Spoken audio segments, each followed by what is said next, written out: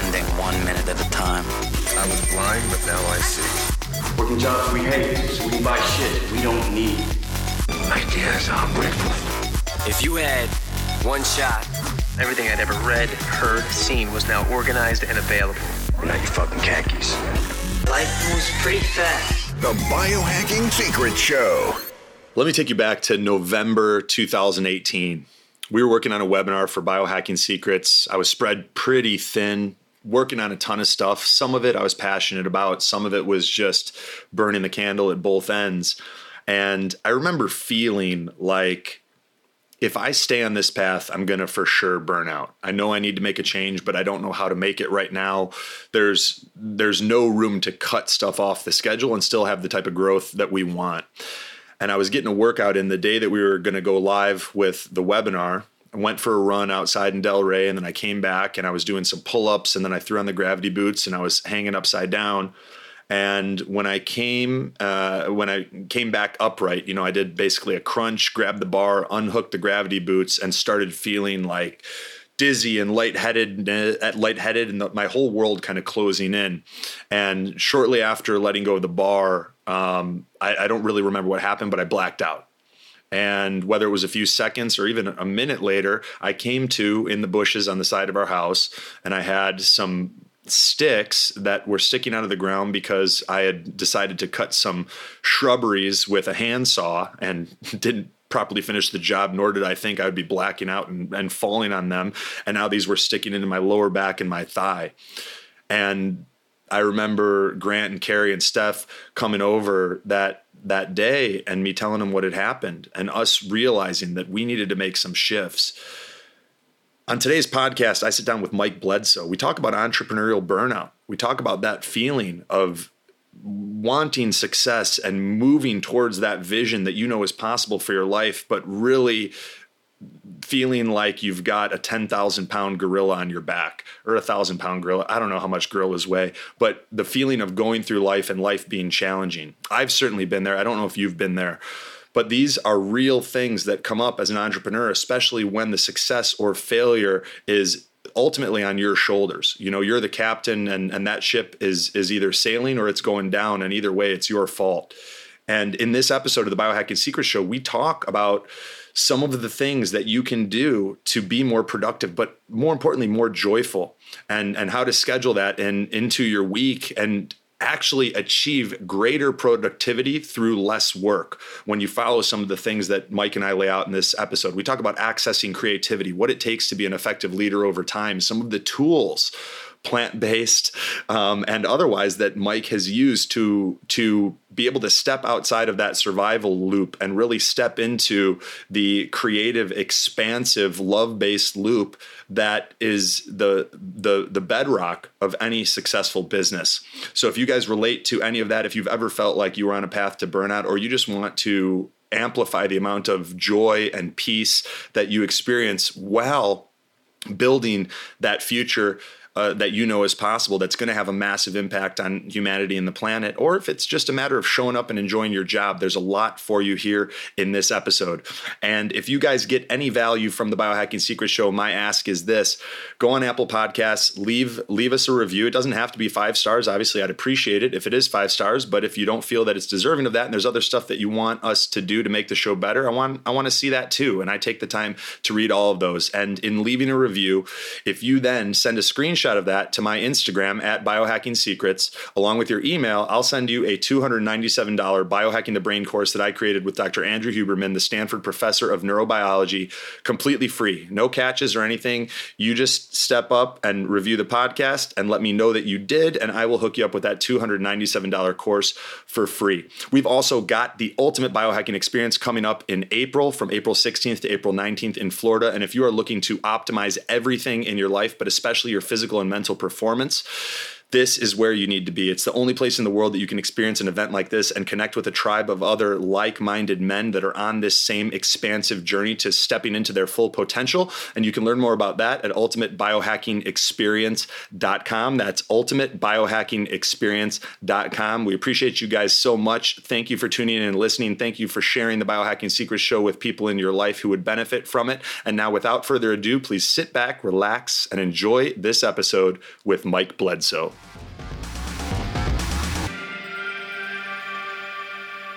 Mike Bledsoe, welcome to the Biohacking Secrets Show. Thank you. I'm stoked. I'm stoked too, man. I've known about you for years on the strength and conditioning and fitness side, but you help a lot of coaches and business owners with mindset stuff. And we're going to get into some of the nitty gritty there. For the listeners who aren't familiar with you, can you take us back 12, 13 years ago? Take us back to 2007, explain where you were and really how you got started on this deep dive into where you are today. Yeah, back in 2007, I opened up a CrossFit gym. It was might have been the first or second CrossFit gym in the entire state of Tennessee. And I was, at the time I was a student. I'm a U.S. Navy veteran, got out, went to school. I went into business school first because I go, I don't know what I want to do, but a business degree couldn't hurt. And I remember my first class was first class was accounting, and I get into accounting and I go, none of this makes any fucking sense. And it was a huge challenge. I ended up dropping that class because I was missing so much context that I was going to fail. And I was one of those people who loved having straight A's and wanted a solid GPA, and that mattered to me at the time. And I dropped that class and I started looking through, whatever it is you look at the school, and I go, there's an exercise science department. Dude, I've been training for 9 years. I know all this stuff. Like, I've been studying this. I was already reading textbooks before I showed up. So the next semester I go into exercise sports science, and I discovered the sport of weightlifting there, and I get involved in the lab, and I end up getting, straight A's there not because I knew the information, but because I was passionate about it. And I remember my parents asking me, it's like, exercise sports science, good job. Like, what are you going to do with that? Going to be a gym teacher? Exactly. That was what it is. And I thought maybe I will be a gym teacher. I don't know. Yeah, it'd probably be awesome. Yeah, I don't know. Like, all I know is that, one thing I learned early on is being in the Navy is I knew what I didn't want to do. And I was like, I don't want to end up in a job that I hate. So when I discovered CrossFit, I actually thought it was silly at first. And then I tried it out. My buddy convinced me to try it out. And I go, this is a lot of fun. People are going to want to do this. I was like, well, I'm going to find the CrossFit gym in town, and I'm going to, go coach there because I have I have a lot of strength and conditioning background that most CrossFit, I'm looking at CrossFit.com. I'm like, they really, I'm blowing everyone out of the water on the weightlifting side of things. They actually don't know how to get strong, and I can offer my services there. And then I went looking. I go, there is no CrossFit gym in Memphis, Tennessee. I guess I have to open one. And so I get, $17,000 together is what I was able to get together. That seems really inexpensive for opening a gym. It was, yeah, but my gym was also terrible. It was exposed rusty needles, you name it, we had it. Yeah, it was bad. It was grungy, man. We did attract a certain type of athlete in the beginning, and it was a hobby. I opened the gym not because I saw like there's this big business opportunity and I'm going to be able to make a lot of money. It was, I see a need. Nobody's doing this. And I went in with the assumption of, I'm going to open up this gym. And because it's the only one like this, people are just going to show up in droves. Not true. And I had no idea how to price. I didn't know how to manage money. I didn't know anything about marketing. In fact, I thought, marketing was like this evil thing. And my dad was a business owner. He worked in construction. And I remember growing up and watching him go through, and he was poor marketer and poor money manager. And I witnessed a lot of pain and struggle. And I go, well, I don't want to do that. So here I am saying, well, I don't want to be a business owner, but all of a sudden I've owned this business and ends up, so I get into it. And about a year in, I completely burn out. I'm coaching all the classes. I'm up at 5 a.m. till 11 p.m. And I'm like, I actually hand the keys to an intern that was working for me, and I head to Hawaii with one of my Navy buddies for a week. I'm like, I don't give a fuck what happens to this gym in the next week. Just don't burn it down. And I'm going to go. So I go to Hawaii, and I just get drunk and act like an idiot for a week. And, and I come back and I'm like, man, something's got to change. And I was simultaneously in grad school. And one of the things that kept me in school is I was getting GI Bill. So my business wasn't making money, but I could survive because I was getting a GI Bill check every month. And then I realized like my business isn't doing well because my attention's split between this and school, and grad school is becoming more demanding. And I go, and I'm committed to being a good student. And I was like, man, I'm half-assing both these things. I need to go all in. And I go, you know what? I can always go back to school. And if I don't do something about this business right now, it's definitely going to fail. So I went in on that, and I pirated some business seminars online and started applying internet marketing tactics to grow my gym. And it ended up being awesome. I ended up, just applying things here and there, and it was a long, painful process. And years and years go by, and my gym progressively gets better and better and better. I try different business ventures. I opened a gym equipment business for a few months. I invest $50,000, make $50,000 back. I exit because I realize this is hard. Like I'm not going to, at the same time, Rogue Fitness is taking off, and I'm looking at the prices and the quality of their stuff. And I go, I can't compete with this. They're just doing so much volume. It's like they must be buying steel for super cheap. And the only reason they can get it that cheap is because they're buying so much volume. I can't do that. Mm-hmm. So I get out of that. And I'm going along, and I'm running my gym, and I'm making okay money, but I'm working my ass off. And around 2011, I start playing around with the idea of doing podcasts.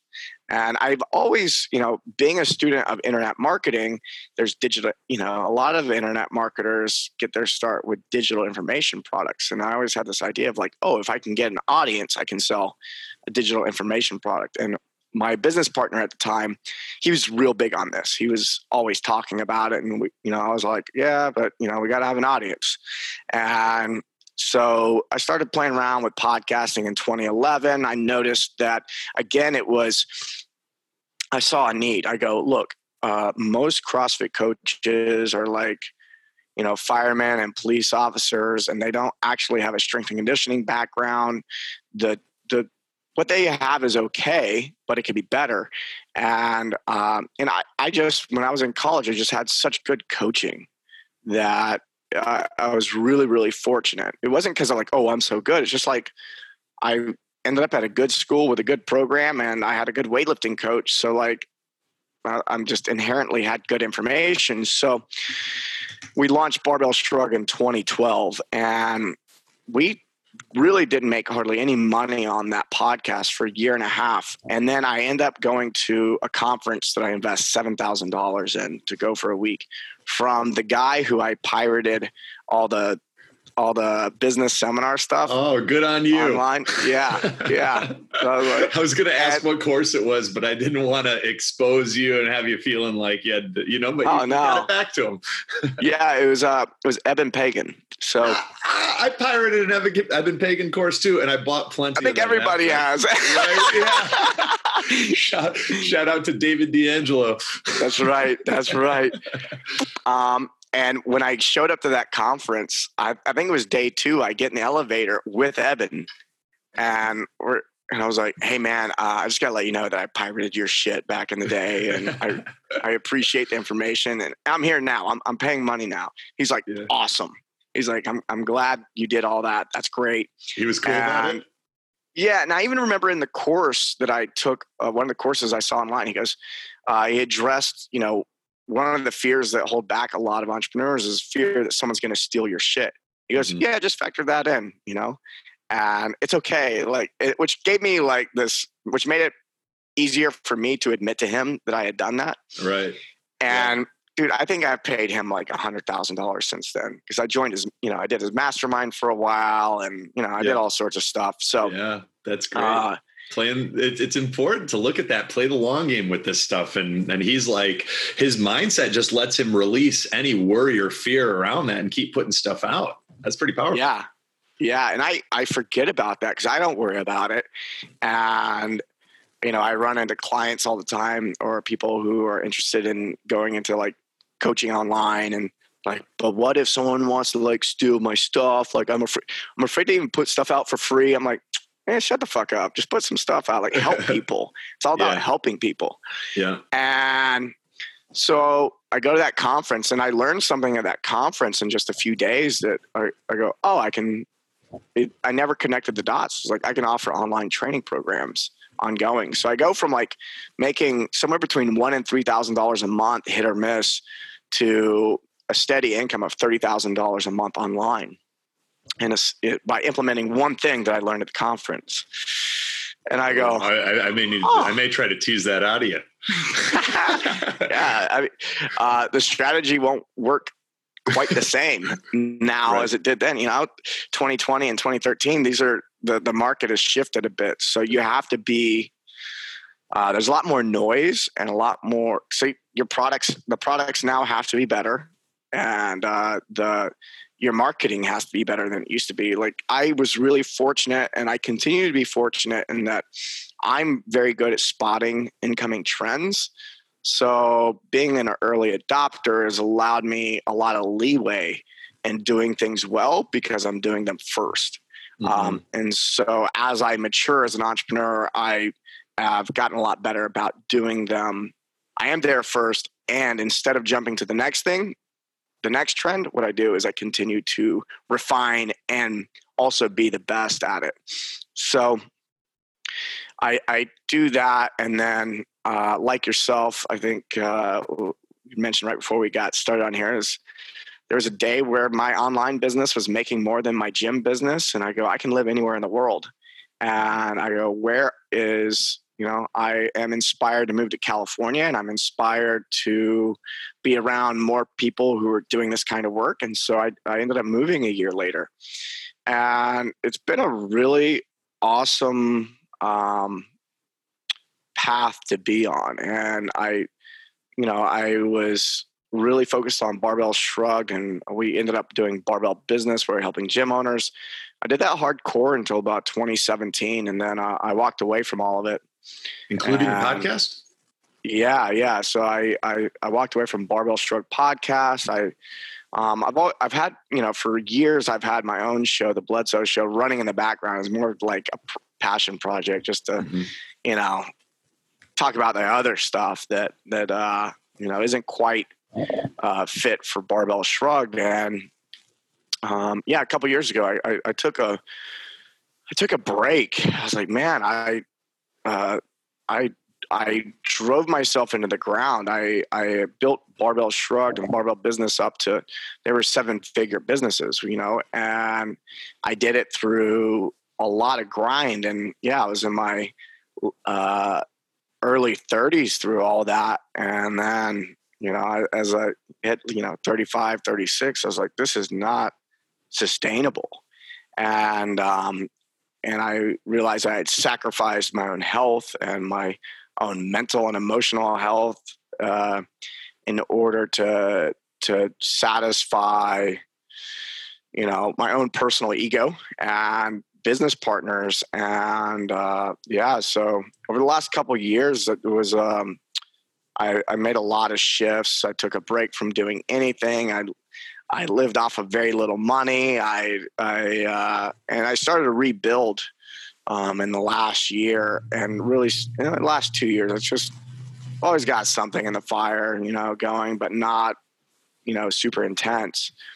And in the last, say, 8 months, I've actually started re-engaging with the market actively and getting back into the game. And but I had to take off there was a good year and a half where I had to get my own life in order. I had to start taking care of myself, put my health in check, stop trying to be as like some big muscular guy to satisfy my ego, and go, let's really look at my health. Let's look at the health of my relationships. Let's look at, my happiness. And it took me a good year and a half of hardcore work and looking at myself and not focusing on business. And now that I've returned back to business in the last, let's say, 8 months, it's gotten easy. I go, like all this stuff I used, and now it's like, no big deal. Business is growing, doing better than ever. So I'm, okay. And a big part of what I do is now in my business is helping people see the thing that it took me, 10 years to see. And I know that, and a lot of the people that I've got to work with in the last couple of years, I've got to help them turn that themselves, and they don't have to go through all the grueling challenges. Yeah, I mean, no matter what, you're gonna go through your own hero's journey and go through hell and die and come back. And there's a way to do it with grace and with levity and being able to be a little more objective about it. And there's the hard way to do it. This episode is also brought to you by Optimizers and the Biohacking Secrets Upgraded Digestion Package. So if any of you guys are dealing with suboptimal digestion, characterized by gas, bloating, your stomach feeling distended or like it's sticking out after certain meals, if you get sluggish, if you deal with constipation or diarrhea, you're going to want to pay attention, because it usually comes down to one of three things being off. The first is low stomach acid production. The second is low enzyme production. And the third is gut dysbiosis, meaning you have too many of the quote unquote bad bugs in your gut and not enough of the good ones. And the Optimizers Biohacking Secrets Upgraded Digestion Package addresses all of these root causes of suboptimal digestion. It's the best value you could possibly get if you are looking to take 30 days and turn your digestion completely around. And you can get that for just $177. It's usually $270 by going to buyoptimizers.com/biohacks. That's BIOPTIMIZERS.com/BIOHACKS to check out the exclusive Biohacking Secrets Upgraded Digestion Package for just $177 today. Yeah, I'd like to talk about the easy way versus the hard way. And I resonate a lot with what you've shared, because last year, toward the end of the year, almost burned out, and then this year I was pushing pretty hard to get some stuff done for the end of the year. And Kerry was like, we're not taking on any more clients. He's like, I'm not doing any more calls with applicants. He goes, we're shutting it down until we're caught up and everything's good. I'm like, dude, I'm good. I'm like, do the calls. And he goes, you've used the word burnout 3 times in the past 10 days. And I started cracking up, and I was like, touche, my friend, you're right. And it had like that conversation, and the fact that I had done it 2 years in a row made me realize that I actually prioritized something that I didn't realize I prioritized. I prioritize peace, and I prioritize joy. And and I say joy rather than happiness, because I feel like the joy, if you're creating little moments of joy and generating those intentionally into your day, then the happiness takes care of itself. Mm-hmm. And I didn't realize that until, we were checking some of those like ego-based financial goals that we'd set out, and I was burnt out. I was miserable. And I was like, I was showing up for calls, and I didn't like the way that I was showing up. So I've come to a similar conclusion for people that are listening and maybe feeling some of that burnout, that may be struggling to determine, where do I prioritize my time and energy and resources. Help us shortcut, avoid some of the pain that you've gone through, and some of the lessons that you've learned from being that guy that opened up the gym because you were excited about CrossFit, and like, the need was there, at least in terms of an N of 1, and you're like, other people are going to want this, right? To the Mike Bledsoe today, multiple podcasts, multiple 7-figure businesses. Where do you now focus your time and energy, and what belief systems support that? Yeah. So, one thing I want to mention before going further is a lot of people are going to hear this and go, well, I'm not willing to make less money to be happy. And they may not be thinking that consciously, but subconsciously it's like, the truth is if you can move into a place, what I like to do is move people into a place of leveraged thinking or high strategy thinking. And when you move into high strategy, you actually get to make more money. So this isn't one of those things where I'm like, be happier, make less money. It's like, be happier, and then you'll make more money.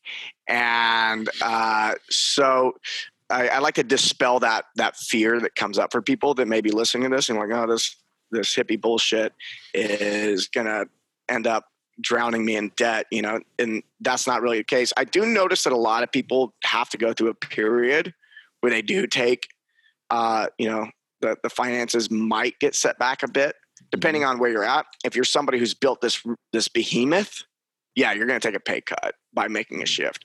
But if you're somebody who's, low 6 figures or under 6 figures, most of the time you're only going to see an uptick in your financial position. So just putting that out there. So one of the things I do that's super practical is I have people start scheduling their, you schedule out your whole week, but you schedule yourself out first. And then I have people limit the amount of time that they work in a week. And I was like, you've got a good 3 or 4 hours to work with people if you have clients. And then you have another good 3. It's really 3 and 3. 4 for someone who may have high capacity, and everyone has different ranges of capacity, but it's like, and then 3 hours to work on your business. So 3 hours in your business, 3 hours on your business. So you're only working like 6 hours a day, and then schedule yourself in first. And that doesn't mean that you start your day looking out for you, although that tends to be the thing that works best, but at least have on your schedule, you may do something for yourself, and it might be 6 p.m. at night when it happens, but you're going to protect that. There's a boundary there, and you're going to protect that. And so what I start doing is limiting the amount of time that I work. And so, which is very counter to what you might hear from a Gary Vee. And now you got to keep in mind that Gary Vee his primary audience is likely, 20 to 25-year-old men who are having a hard time getting out of mom's basement. They haven't developed that warrior mentality. The majority of people in the fitness industry have no problem with warrior mentality. Like, we know how to work, and we have discipline, and we understand repetition. And so the thing that helped us get to where we are is usually the thing that's holding us back to move forward. And so we can look at 10x thinking. So a guy, Dan Sullivan, I don't know if he's the one that coined it, but definitely the guy who made it popular. And that is think in terms of 10x. Okay, my business is doing 100K a year. How do I get it to do 1 million? Well, you're not going to work harder to get there. And so that's why that thinking is so valuable, is because you can't 10 times your effort, and you're not going to 10 times the amount of time you can put in. Someone starts thinking about doubling, it's easy to start gravitating towards, well, I can just double my efforts and double my whatever. And it takes you out of strategic thinking and puts you into hard thinking. And so we call that, when you get stuck in the work harder mode, we call that survival mode. And so being in a survival mindset is a mindset in where you're looking at what you don't have, what's not happening. It's concern about just covering, the Maslow's hierarchy of needs, right? Like, I gotta pay rent and get food, and I need some type of status so someone will have sex with me, and all that kind of stuff. So that's all survival thinking. And in that place of thinking, you will keep repeating the things that you've done in the past. And so if you're only doing what you've done in the past, that means that you're only going to get the results. And so the only way to double something is to do double of what you did in the past. And so it's a trap. And so to get somebody out of this cycle can be very challenging. Go, all right, we're going to take you from a survival mindset to a creation mindset. And people go, I don't know what the fuck that means. It's like, yeah, I know. You've never had it before. You know, you might have been 5 years old the last time you had it. I also, when someone has a true shift from survival to creation, what we witness most of the time is they pick up some type of artistic ability. Even people who wouldn't consider themselves creative or artistic, all of a sudden they start painting or DJing or playing an instrument or something. And a lot of painting I see. And it's really cool to watch that come online, because that's a sign. I go, oh, that happened. And usually someone will pick it up and they go, dude, I used to love painting when I was 5. I was like, yeah, that was the last time that there was something that happened around that age that put you in survival mode, and you've been in survival mode your whole life. You have no idea what it's like. And so people actually, when they get access to that, it can take them a year or two of just getting back to enjoying play. And so that space, that being in that putting someone in creation requires that we create space.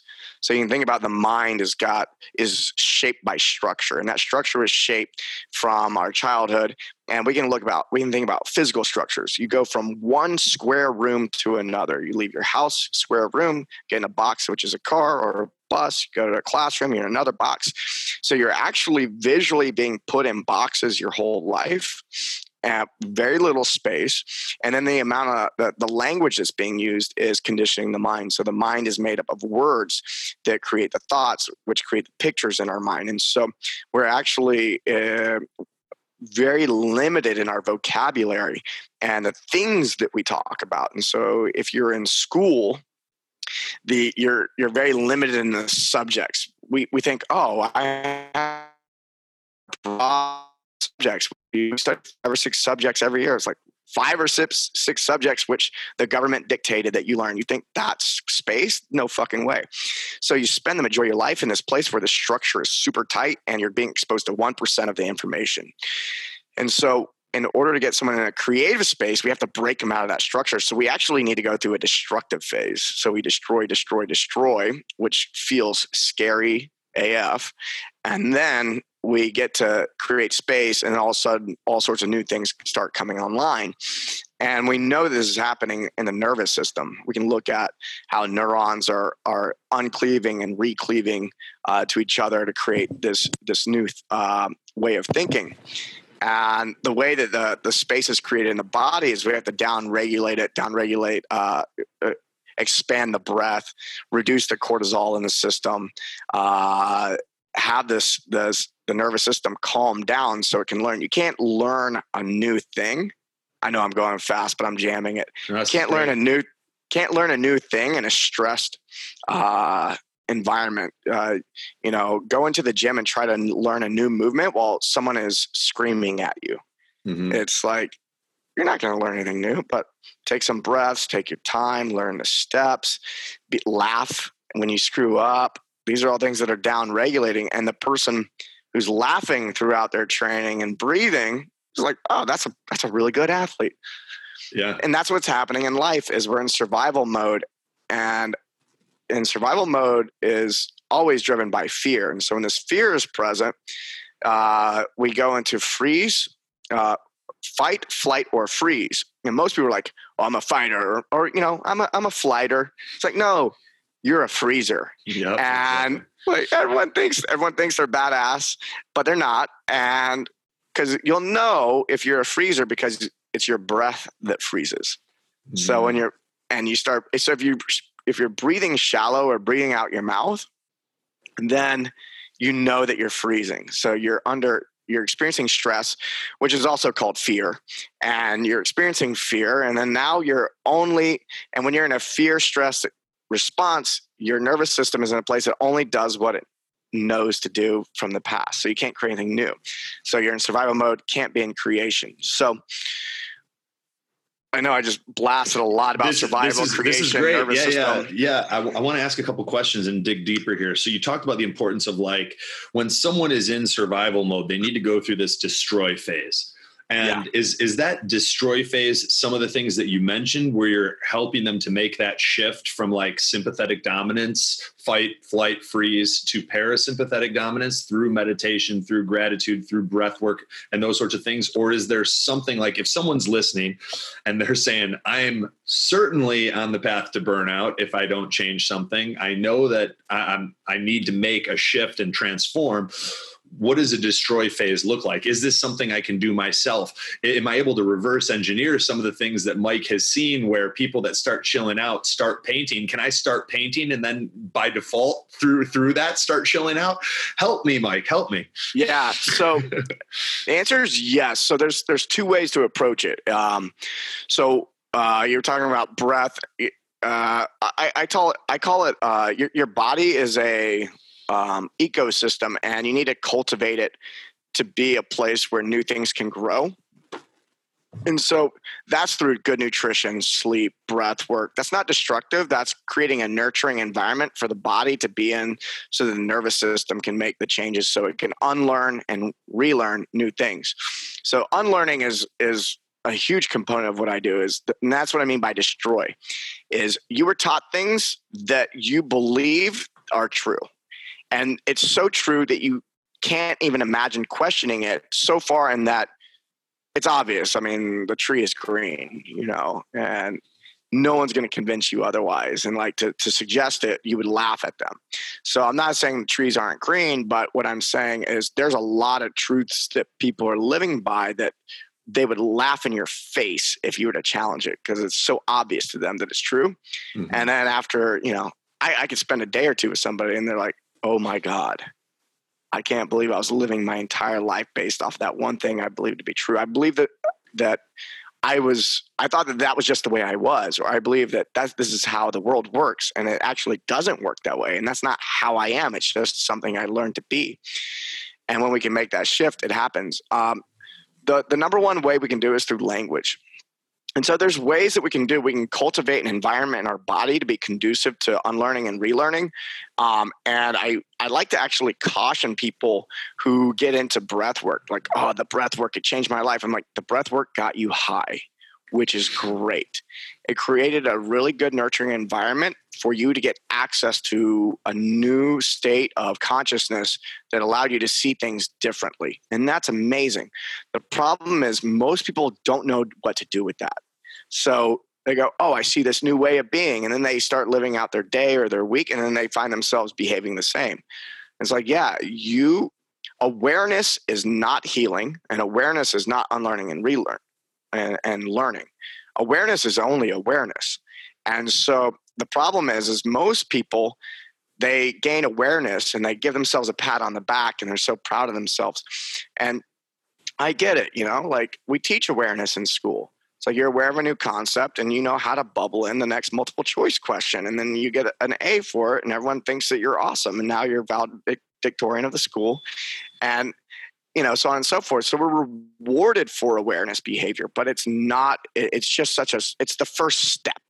Right. And so, and that first step may very well just be being more aware of what you're already doing and will continue to do unless you do some of the things that we're going to talk about. I would say awareness is dangerous and that it can create more suffering. So a lot of times the whole ignorance is bliss conversation, there is partly true. And that, yeah, if you only gain awareness and then you still are in the matrix, then it sucks. But I've seen that a lot. Yeah, well, it's happening a lot. And so what ends up happening is now there's just more stuff for me to judge myself for being a fuck up about. Mm-hmm. Right. Or I'm a fucking imposter. I'm coming to this job every day, putting on a mask, pretending I'm somebody that I'm not. And I hate it. And I didn't know that I hated it until recently, but now I can't turn it off. And I sort of wish I could go back, but I think I need to quit, but I also need the money. Yeah. So, to move from awareness into the next stages, what it requires is something we call courage. And so that's also something to cultivate. That's something that some people, courage is a learned behavior. And again, this is one of those things is courage is not something you have or don't have. It's a skill. It's something you cultivate over time. Courage is your relationship to fear.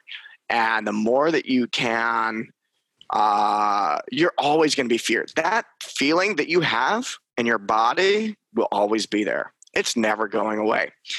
And I know that everyone wakes up in the day and they go, one day that feeling is going to go away. And the best thing you can do is realize, no, the fear's never going away. The shame's never going away. The guilt's never going away. Now, how you relate to those feelings and what you make them mean, now that can change. And that's where the freedom exists. And so when I talk about destructive phase, I'm talking about unlearning. And so what we do is I watch. Step one is thoughts. Our thoughts are made up of words. What words are you using? I can tell a lot by someone by listening to them for about 2 minutes. And then I go, okay, I see where their attention is at. I know what they're focused on. Now, most people are focused on what they don't want to happen. Next, are you a parent? I'm not. Okay, so next time you're around parents with kids, watch how they talk to their kids.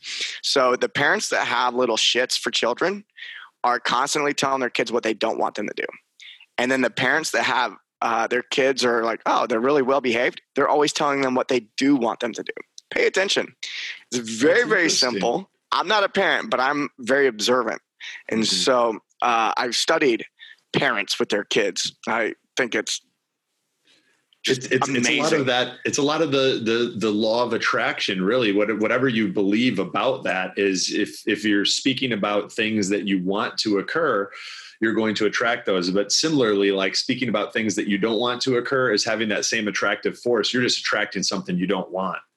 And exactly. Yeah. Now the trouble with the law of attraction is people get the concept. Like, oh, I see how that works. But turning it into a practical application, it's tough. It's tough, right? It's like you don't know how to focus on the thing. So so what we do is we use language. And so I've done a lot of work with the team from Procabulary. You might want to talk to Mark England from over there. And one of the things is translating negations into affirmations. And so when I work with clients, they're like, let's write out a 10-year vision, or what are your goals? And then I get to talk, why do you have these goals? And I listen to them talk, and then I have them write it out. And what you'll notice is 90% or more of the language that people are using, and it goes to 100% when someone becomes stressed. So if they start, like, if you get in a coaching conversation with somebody and you're like, oh, what are we going to do about this? They're like, well, I don't want that to happen. I don't want that to happen. So you can talk, listen to people who talk about a relationship that's in trouble. It's like, okay, my girlfriend, like, what do you want in the relationship with your girlfriend? Well, I don't want her to cheat on me, and I don't want her, it's usually like all the things they don't want them to happen in the relationship. Is like, I don't want to come home and have the house dirty. I don't want to try to reach out to her physically and have her turn her back on me and make me feel like a loser and not respected and blah, blah, blah. Yeah. Yeah. So what we do is I go, all right, well, what do you want? And next time you're in a situation and you ask them, okay, I just heard all the things that you don't want. What do you want? And watch them just start repeating all the things they don't want. That's how focused, that's how survival mode they are. All they know is what they want to avoid, because survival is about, survival. It's about not getting eaten, and it's about not starving to death. So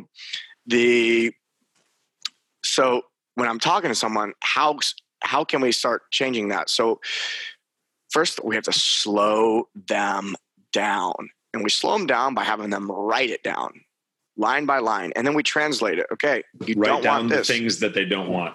Yeah, write down what you don't want. Just fucking go crazy. Get it out of their head.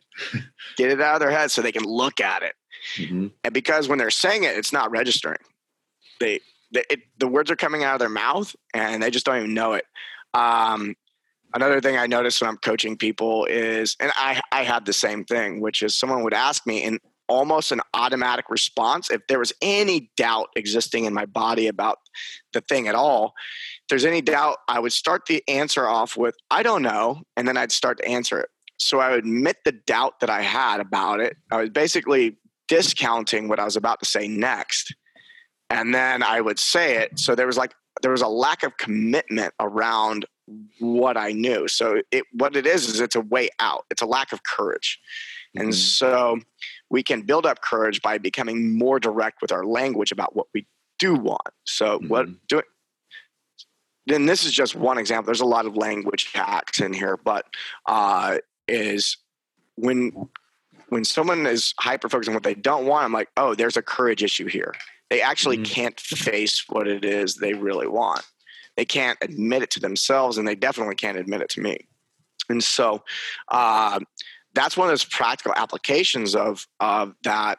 What was you called it? I think there's a book over here. I'm at my Law of friend's Attraction, house. like The Secret. Law of Attraction, yeah. Yeah, The Secret. Yeah, I mean, I was a big fan of that shit back in the day. Like, I read it. I watched the documentaries. Blew my mind when that thing came out. Yep. Did you watch What the Bleep Do We Know? I think I own it. 02. Yeah, it was awesome. I got it on awesome. DVD covered in dust back there. Nice. Yeah, it's great. Yeah, so it's like these concepts are like, whoa, I understand this metaphysical conversation. And then when I got into deeper language work, and specifically with the guys at Vocabulary, I was like, oh, you guys have made this a very practical application. This is fucking rad. And started implementing those tools in my life and with my wife and with my business. I had all my business partners. We started taking these tools on, and it made a huge difference. And now it's so baked in to the culture of my company. Like, everybody's a language wizard in the business. And there's another layer to that too, is like the emotional side of like, when you get a hold of the language and you start talking about what you do want, what are the emotions that come up? What's that feeling in your body? And most people are avoiding feelings. Mm-hmm. Like, something happened when you were 5, and now your dad said that thing to you, and I hate that feeling. So who do I have to be to not feel that ever again? And so that starts generating a personality and a belief system and identity. And then when that identity is fully online, it now becomes who you are, and you believe that's who you are. And so now you're going to go throughout the rest of your life. And if you try to make changes, well, what ends up happening, if you try to make any changes that are off of your own status quo, you're going to start accessing a feeling you were avoiding. Mm-hmm. And so you can't have that feeling. So people are like, I start to deviate. Oh, back in the old patterns. So, or you just have no clue what you really want and what really feels like the right direction to take your life, because like so much of that comes from your emotional compass or your emotional guidance system. And like, I spent my whole life cutting myself off from emotions. And like, for a lot of business, I would just write goals that looked good, that like no one would argue with, like, oh, I want a 7-figure business or this or that. And like, no one's going to say other people's goals. Yeah, just copying other people's goals. But it was because I cut myself off from my own emotions and feelings, and I didn't know. If you really asked me, I'd be like, I don't know what I want. Outside of that, like basics, having those basic survival needs met. So I relate to a lot of this. You'll know, because like for me, I can tell if a goal is a real goal of mine or not, because I feel in my body it's this charge, like it's already happening. I'm like, fuck yeah. Mm-hmm. And then if I'm writing down someone else's goal, I'm like, yeah, that's cool. Like, if we hit that, I'll be happy. Like, you know. Yeah. So like, you take someone, you have them start writing down what they don't want. What's the next step? How do you translate that into an affirmation, or like, allow them to start releasing it? Well, you don't want your girlfriend to leave you. Mm-hmm. What do you want? It's like, well, I want her to stay with me. I'm like, cool, write that down. Mm-hmm. Well, what else do you want? And then they're like, well, I want her to like be physically affectionate. Cool, write that down. And so these are things that they're not really putting their attention on, and then they're definitely not communicating it. Mm-hmm. And, and this goes deep, the conversation might be like, if they're complaining about a girlfriend, the way it comes out conversationally a lot of times is, you never, and which is usually inaccurate. but it creates a story that ends up becoming more and more true over time because, well, that's what they're communicating. It's also like a self-fulfilling prophecy. Like, oh, he or she already thinks I'm like this. You know what I mean? Yeah. Yeah. I mean, I witnessed the self-fulfilling prophecy on some super crazy levels. I remember the one that just blows my mind the most is my ex-wife. So it was like 2.5 years ago. She sets this goal. She gets real serious about it. She sets this goal that she wants to redefine how people divorce. Oh. And yeah. Are you with her? Huh? Were you with her at the time? Yeah. Yeah. Oh, very concerning. Sorry, please continue. Yeah. So I'm sitting there and I'm like, and I remember like one of her friends goes, why is that your goal? Is like, did that happen in your family? And she's like, yeah, my parents, like she had this thing and she set the goal. And I was like, I remember looking and going like, are you sure? Like that's really where you want to put your attention. And she was like, yeah. I was like, yeah, but you've never been through a divorce. And she goes, I know. I was like, do you think, and I didn't want to like push any more on it because like where is this going? You're like, if this seed's not already planted, I don't want to be the one to plant it, but I'm concerned. Right. Yeah. So a year later, or about a year and a half later, so about a year ago now, we separated and we're now we're wrapping up the divorce right now. And was it a wonderful experience? I'm sorry about that. No, it's fine. It's fine. It's been a wonderful experience. It's been extremely painful and emotionally difficult and beautiful. And I've learned so much about myself. She's learned so much about herself. This has been the easiest transition I've ever. I'm surprised at every corner of how well it's going. And, to think that it's not going to be a pain, married for 9 years and then, that's a lot to untangle and untie. And it's funny because we had a phone conversation a few months ago and, now she's like, oh, wow, I took this thing on. I totally created this. I go, I know. Like when you set that goal and she's like, what was I thinking? I was like, I remember I questioned you on setting this goal in the first place. I don't know what, and so now she's in a lot of gratitude around it right now. She's like, man, I'm so glad this is happening. And I'm glad that we're going through this. And we do get to be the example of what it takes to divorce well. Mm-hmm. And, the people who are close to us or people who follow both of us on social media, they've seen enough to where they're like, what you guys are doing is different. I'm like, yeah. But going back, there's a self-fulfilling prophecy. You got to be really careful. And her intentions were, I guess we could call them good. I have a hard time talking about good or bad. I've had some ego disiluding experiences that have made dualism hard to talk about at times. But now she's like in a lot of gratitude about it. But it's definitely self-fulfilling prophecy, and it's now she's in gratitude about it. But looking back on it, she's like, I could have totally set another goal and we'd probably still be together. Mm-hmm. I'm like, yeah.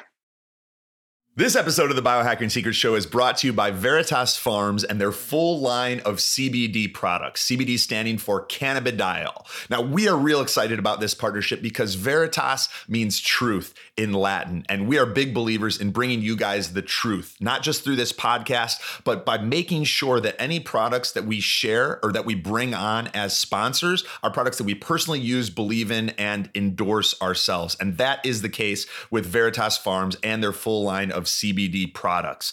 The reason that they're so great, they are full spectrum hemp products, meaning that they have all of the beneficial phytonutrients that you get in a quality CBD product. 99% of the CBD products on the market are CBD isolate, and they're just being resold, meaning they're coming from a few small manufacturers. They've only got one tiny part of all of the important phytonutrients that you need to get the benefits you want from a CBD product, and they're just a bunch of different companies reselling them. Veritas Farms is vertically integrated, meaning they own the farm. They ensure that there are no pesticides being added. It's organic, and then they control the entire process from harvesting to extraction until that product ends up at your door. That's what I love it. It's kind of like farm to table, but for CBD. And the benefits that I've noticed, my sleep is better. I feel like I get a deeper, more restful night's sleep. I'm less stressed. I never have periods of anxiety. I feel calm and focused throughout the day. And it even decreases inflammation when I have flights or other things where inflammation is an inevitable part of life. You take a little extra CBD and it can be very helpful for stress, anxiety, sleep, and that inflammation. So if you guys want to check it out, we've arranged a 15% discount for you guys. To get that, you can go to theveritasfarms.com/biohacks. I'll spell it out. THEVERITASFARMS.com/BIOHACKS to save 15%. Check out the Veritas Farms CBD. You guys are going to absolutely love it. But maybe this was a soul contract you guys had with each other that, you know, you would be willing to do it with her, for her. Yeah. The relationship served its purpose. It's been beautiful. We love each other more than ever. And you know what? She set the goal. I mean, it was a self-fulfilling prophecy. We ended up getting divorced, and she reached her goal of like redefining divorce, because we've been able to do it in a way where, you know, there aren't lawyers involved and it is amicable, and we're looking into exactly what's fair. And I showed up to her birthday party, and, you know, people were like, I thought you guys were like divorced. I'm like, yeah. And still like hugging and loving each other. And just like, what the fuck is going on here? So there was a lot of her and I, Ashley and I, went through a lot of emotional resilience training. We went through a lot of language training, communication training over the last, I'd say about 5 or 6 years. And it paid off.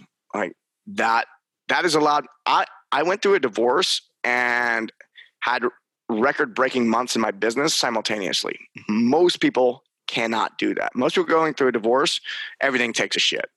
Mm-hmm. And it's because through the use of language, I've been able to organize my mind in a way that allows me to stay focused on what I do want to accomplish.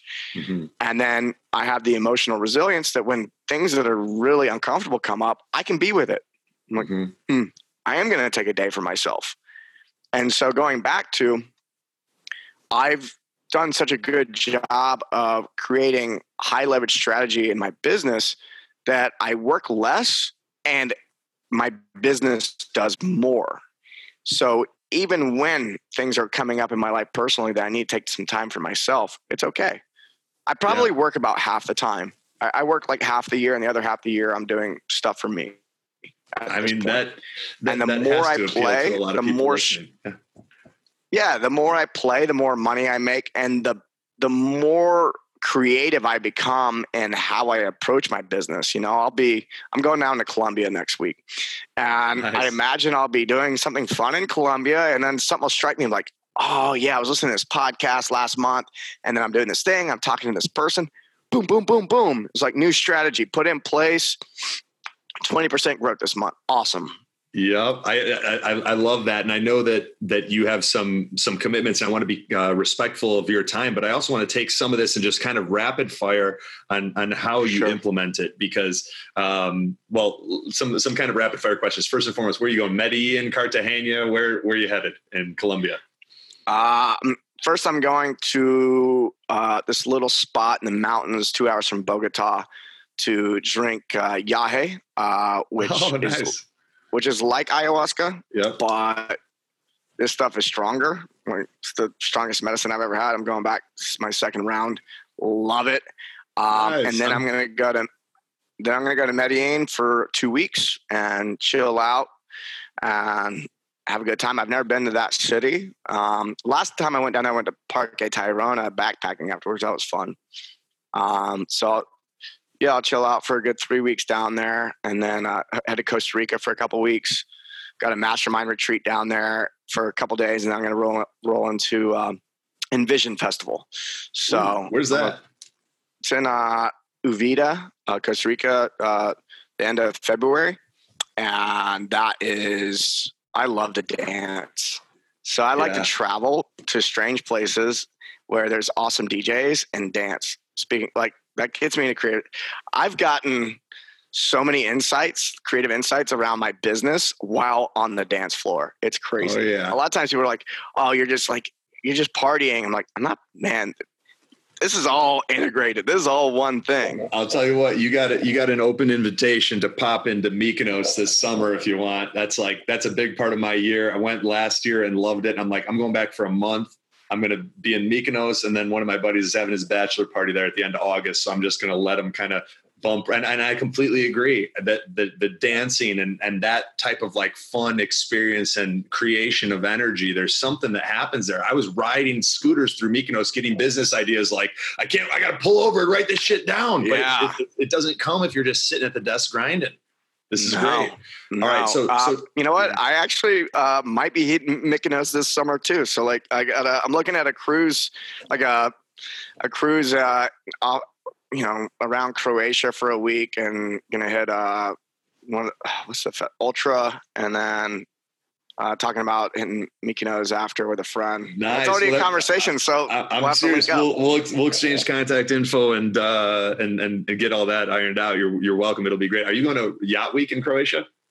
Yeah, that's what I'm 50-50 on it right now. I know. Yeah, that's my friend, she's trying to get me to go. I'm like, all right,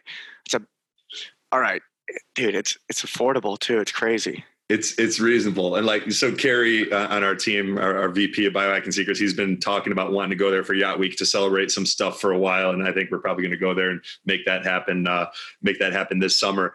Oh yeah. This is great. Besides dancing, what's your favorite way to play?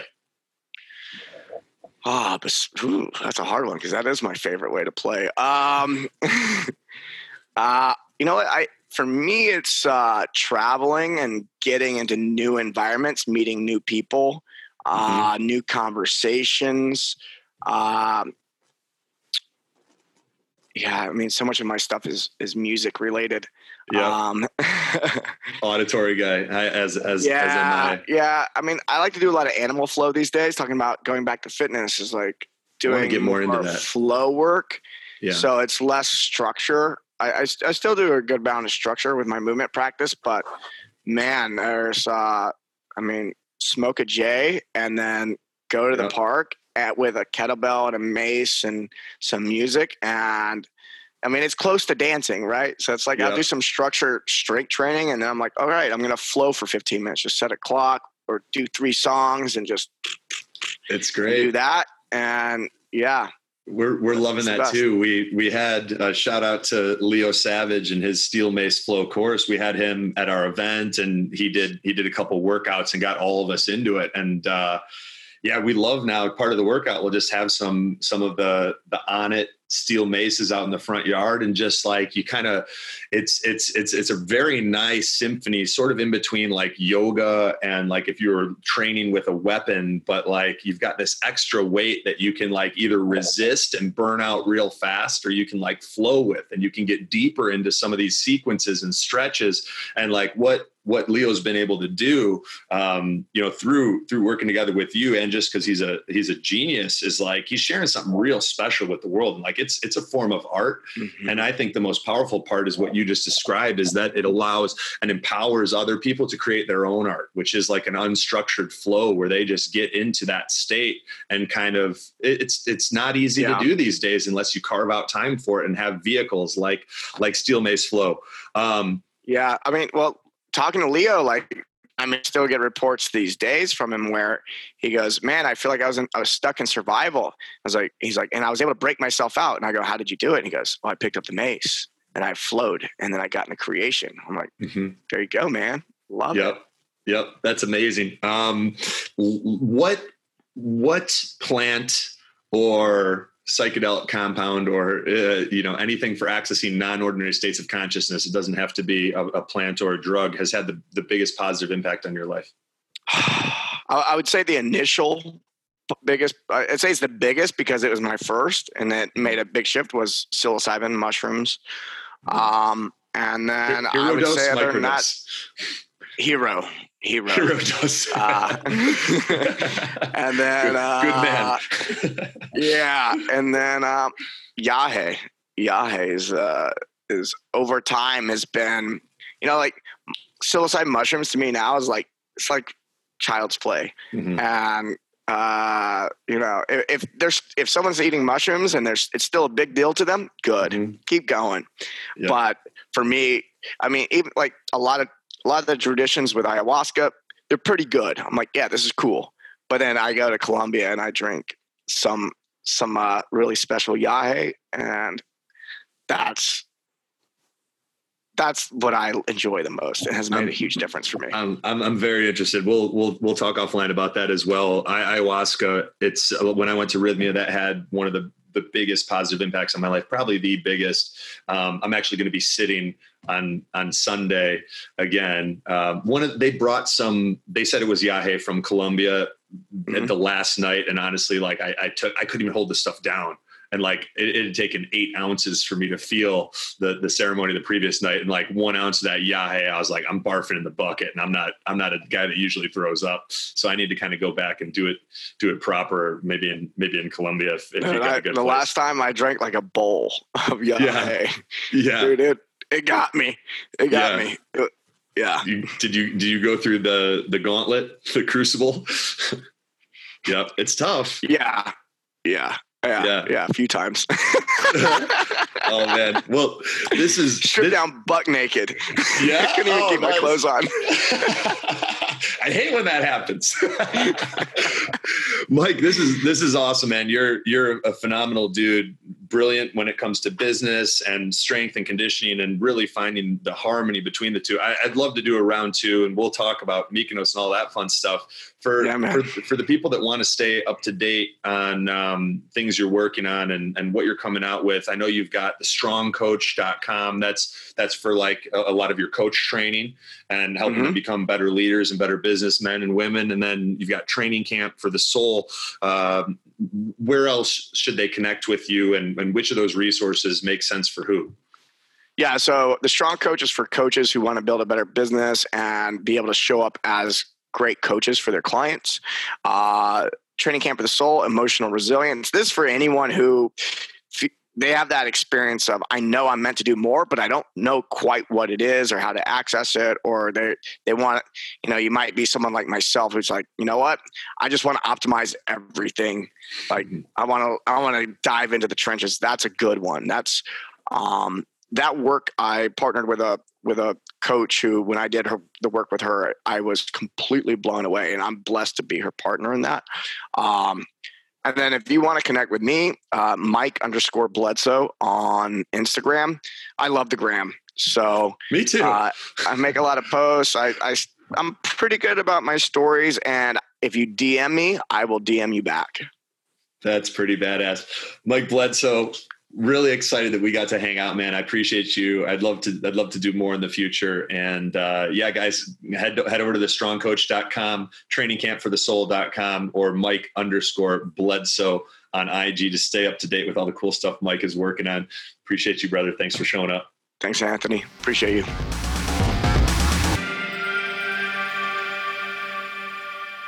What's up, guys? Anthony here, and thank you so much for listening to this episode of the Biohacking Secrets Show. One of my favorite things to do is helping men and women like you feel what it's like with the body you've always wanted and all-day energy that starts the moment you wake up and doesn't quit. Over the past decade, we've created a proprietary health assessment that helps me to identify the unique toxicities and deficiencies that may be holding you back from the life that you deserve. And what we've discovered in doing this with now thousands of CEOs, executives, professional athletes, businessmen, Hollywood celebrities, and entrepreneurs is that there's always room for improvement and optimization. Whether you're already performing at a high level or you have that feeling inside your heart that you're capable of more, the single fastest way to unlock your potential is to upgrade your mind and your body.